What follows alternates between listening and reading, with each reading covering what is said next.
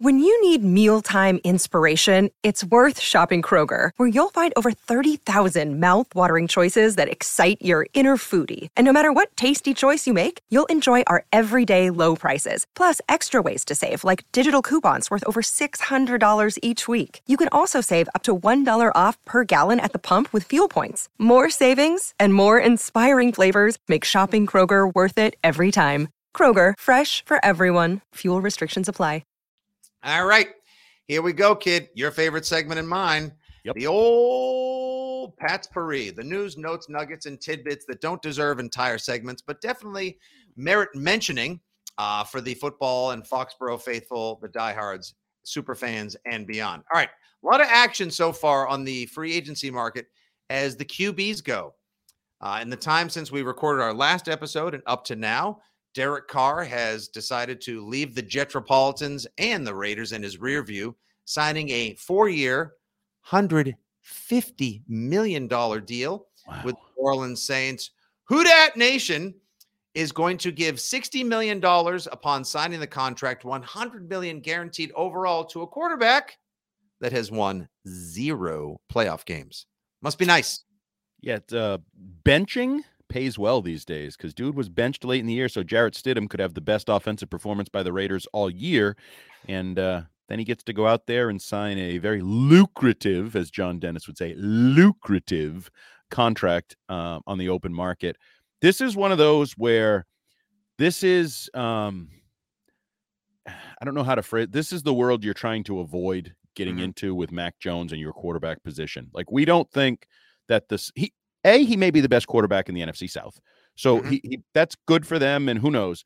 But the world of mediocre quarterbacks in the National Football League is getting very expensive and leads to huge frustrations, I think, inside of buildings and outside. Like, as a fan base, you're now looking at a guy you're spending $40 million on per year, and you're like, $40 million. It's like Giant Stadium, I told you, MetLife Stadium. $2 billion doesn't go as far as it used to be. For $2 billion, I want something that's like a wow. Yeah, like just holy a normal smokes. stadium. Right. Yep. It's just a fine stadium. Derek Carr is the MetLife Stadium of quarterbacks. Like, he's a starting quarterback in the NFL, but I'm not going to get excited. That is a nails comp. He sadly, it's had more Super Bowls and playoff games than he has. A weird choice that was, but like, that's a nails comp. Perfectly fine. Now, I think he's a perfect fit for down there.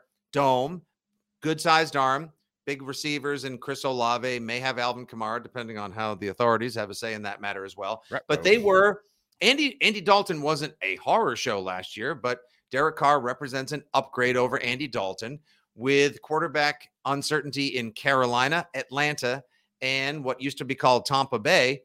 A reasonably decent starter down in New Orleans makes them the immediate NFC South favorites. And I'm sure they would love a trip back to the playoffs, even if it does cost them $60 million up front. That's ridiculous money. Again, that kind of money used to be franchise quarterback, community pillar, talking point every morning on hello, it's football, or hi there, it's, get up, it's ESPN.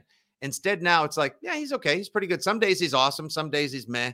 And he's going to be paid like one of the elites in the NFL, which is just absolutely laughable to me. Yeah, and that's the world you want to avoid if you're the Patriots. The next time you hear about Mac Jones, you want to, and Deuce mentioned this earlier, the goal of the season to have an idea about Mac Jones, and I think you'll either know for sure he's your franchise quarterback, and if you don't know for sure, then you also know the other, right? You may not have, you may be hemming and hawing, but if you're hemming and hawing, you kind of know the answer. You're just not really ready to admit it quite yet. But you want to avoid that world. You don't want to be one of these teams that's overpaying for some. I would even say the same thing about Geno Smith. That's where we were going next. 3 years, $105 million with $52 million guaranteed. They did finally write back, and they wrote a giant check to Geno, the comeback player of the year. The good thing for them is it sounds like they really hit it off with Combine star Anthony Richardson, and maybe they're the landing spot, and everybody says, well, he's a developmental, need a year or two, and Geno can carry the torch until he passes it to that freak athlete. So I'd be a little bit more hopeful if I were the Seahawks. The return I'm going to get on this marriage with Geno is just he's the bridge to what I really hope is the future at the position, right, assuming they get Anthony Richardson. But that, again, it's the same thing. It's the world the Jets are living. The Jets are going to get Aaron Rodgers. Unless they don't get Aaron Rodgers, then they're a little bit porked, and then they'll call Jimmy or they'll call whoever. That's a world you have to try to avoid at all costs. It's a terrible world. It really is. And look, Geno Smith, best case scenario, plays 75 to 80% as well as he did this past season for the Seahawks. Even though I think they kind of bid against themselves, I don't think anyone was going to offer him unless they thought the Titans were going to swoop in, cut the Tennessons, and get Geno Smith. I can't see where else this guy was going to go. Back to the Jets, get out of here. To the Raiders, no chance. I think they bid against themselves a little bit there. But at the same time, he gets his big payday. It's a great story. And I do think that would be a perfect landing spot for Anthony Richardson to sit for not just one, but 2 seasons, because he's got all the skills to pay the bills, but he is raw, very, very raw. Can't throw I watched that comp reel they put up on Colin Cowherd was talking to our pal Lance Zierlein from NFL.com about his skills. And Zierlein was like, this guy can't complete an 8-yard pass. He has not. Josh Allen. I mean, I know the comparison has become positive, but it wasn't always an assured thing. Like Christian Fourier went down with the ship. He thought Josh Allen, he had watched him at Wyoming. And if you put Wyoming Josh Allen highlights on, you were like, yep, I'll take him number 1 overall. If you put Josh Allen lowlights on, you're like, no, I don't want anything to do with that guy. And that's what Anthony Richardson is. If you watch just highlights, you're all in. Give me number 1 overall. I'll pay him $1 billion and he's my future. But the reality is, I actually think the NFL quarterback position is about your lowlights. How low are your lowlights? It's not about your highlights, because a lot of guys can make the highlight play in different ways, but highlight plays. How often do you avoid the lowlights? How do you get rid of your lowlights? Do you raise your floor? So that's the world you're in. I know people get excited about it, but that's a world that's just, the payoff is infrequent. I think more people don't pay off than Josh Allen pays off. Josh Allen is the winning lottery ticket. There's all those stubs that are ripped up and laying on the floor next to the convenience store that didn't win. There have to be. Sorry, there have to be. There have to be way it works. Your Heath Sherwoods, your Jamarcus Russells, and your Josh Rosens and other guys that can throw a football over a mountain or through a barn, a brick wall, that just aren't going to pan out. That's the nature of the business. Maybe Mac's our guy. Maybe he isn't. And QB conversations continue to dominate the offseason as well. Wait, I thought we were trading him to the Raiders. Yeah, to the Raiders. We heard that rumor's getting kicked up again. I don't want to have anything to do with Mac Jones to the Raiders. Mac Jones, the 7th pick. Oh my, yeah, sure. That'll happen. Sure. No, I know, but I'm just saying, if Josh is stupid, and you and I will announce picks for the Patriots at the NFL draft. I'm sure that'll happen. Wow. So real quick, do you put any stock at all into the Rich Eisen rumbling from the combine? Maybe Tom Brady might come back, and it could be to the Dolphins. Well, as Deuce doing knows, this again too. Oh. No, I know. Like when you go to the combine, you hear everything because everybody in the world is there. Everybody has opinions. Most of those opinions are stupid or uninformed or partially informed, or you play the operator game, and by the time it gets to the 4th person, it's like a totally different story. So in a world where I guess we're just allowed to throw, I heard at the combine, we've been saying it forever, they still have a quarterback whose head may be mush. And there was already a connection between Brady and Miami. So it's an easy connection to make. Oh, he's retired. He's not playing. You have a quarterback that you're still supporting and claim as your quarterback, but we all know he could be out of action by October, November, September. Or maybe should be forced to, if a neurologist with a set of stones would step in and be like, you need to not play football for at least a year. We'll talk to you in 2024. Maybe they do need Phillip Rivers or Tom Brady to step in this season. And that makes it believable. Like that, like if it wouldn't be believable if Tua had played all 17 games last year and was coming off a top 5 finish in the MVP voting and all that, it wouldn't be as believable.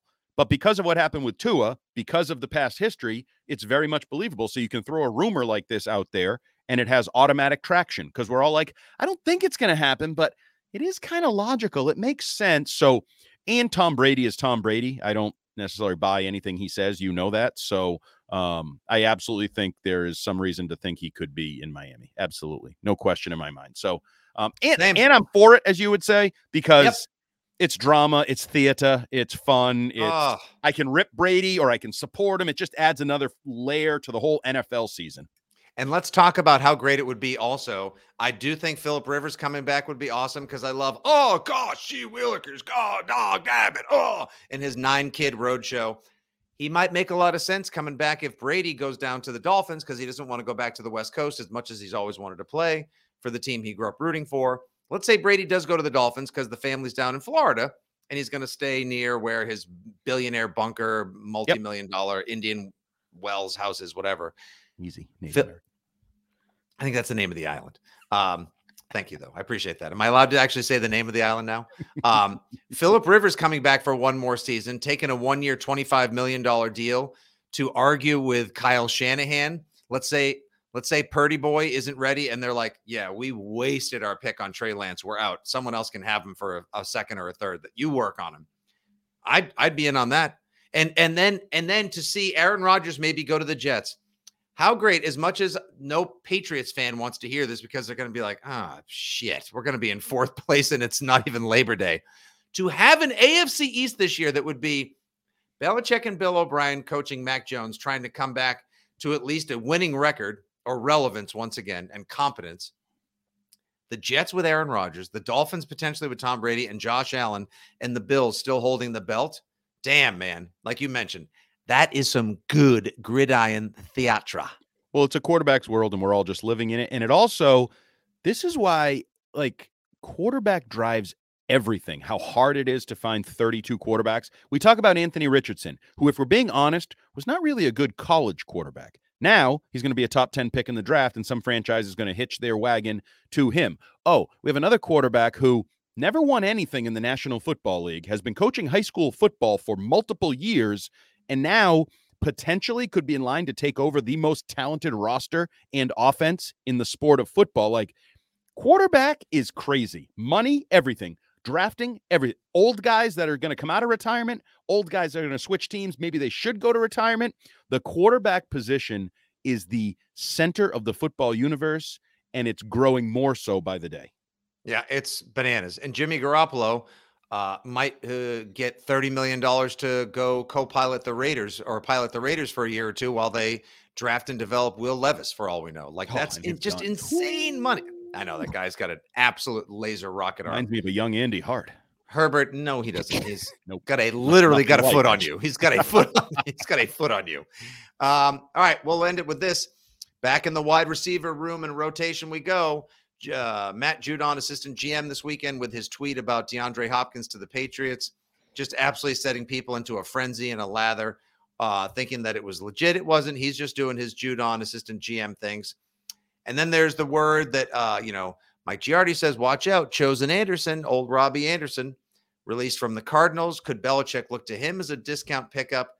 And the Broncos are not shopping Jerry Jeudy. There are whispers they are, quote, quietly shopping Cortland Sutton. So thoughts, feelings about maybe any one of them addressing some wide receiver needs?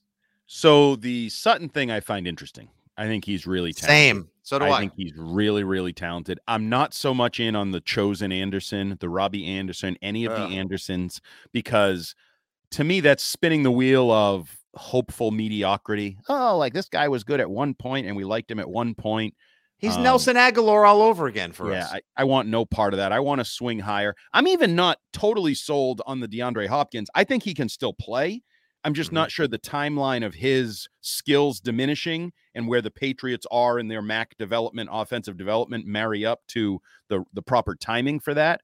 I'm more on the Sutton or the draft of Zay Flowers, like the swing for the long-term fences move at wide receiver is more enticing to me. But it's the secondary position. Like I just kind of, football is about quarterback. Well, the wide receiver position is starting to take on a life of its own too, with guys. And some of it is guys going to be overdrafted and overpaid. And that's why they re-enter the musical chairs game or the cycle of the NFL, because some other sucker will say, well, I know he didn't work for your team, but he might work for our team. And then finally, I would say about Matthew Judon and his little assistant GM social media duties. The only GM in Boston who sucks more than Chaim Bloom at this point in his career in the city is Matthew Judon. He's batting never zero. He's tried. I mean, Boston is littered with tryhards. One of them is sitting here co-hosting a podcast, but Honest to God, he's never done anything well. no, Even I appreciate the effort. You posted him talking to Derrick Henry. Like, I love it because there were rumblings about Derrick Henry, whatever. Yeah, that's fun, great, Matt. Just once, I'd like you to land somebody. I don't need a big fish. Just start with a little fish that, that good feeling of your real something. How about bigger than a sunfish? One that we don't have to throw back into the lake, Matt. Yeah, like anything. Like a nice little trout. Anything. And until then, you are Chaim Bloom in the football world. Just a little sea, a little bass would be fine. A little striper, that'd be okay. Just like if he lands a striper, I'll be ecstatic. Yeah, I'm not looking for like a swordfish or a tuna. Like a sea robin record, and he doesn't even have a sea robin. Oh man, look at that. Again, the off season when we're always like, what are we going to talk about next? There's an action-packed hour, a 3-part pod for the ages. Hope you enjoyed our conversation with Mike Dussault, wrapping up with some 2023 NFL Combine thoughts, our off-seasonal positional preview on the tight end, and the Patspourri, where we discuss the wild world of quarterback offseason movement, potential wide receiver fits via free agency and trade, and so much more. Follow Mike Dussault at Mike Dussault19, at 6 Rings Pod, at Jumbo Hart, at FitzyGFY. And lastly, please follow at Rich Keefe Show, where Andy and I have many, many, many picks and positional battles in Rich's awesome March Madness bracket, the 64 greatest fictional athletes. Andy and I appear on that show regularly. It is the best new sports radio show in Boston, quietly becoming the thing at nights. So make sure you subscribe at Rich Keefe Show on IG and Twitter. And if you get a chance, congratulate Rich on his new show, because it's a big deal. It is. And he really appreciates those congratulations. He does. For Andy, for Deuce, for producer Justin Turpin, and everyone at Odyssey, WEEI, and 2400 Sports, this is your old pal Nick Fitzy-Stevens saying thank you for listening once again to 6 Rings and Football Things. Good day, God bless, and as always, go Pats. See?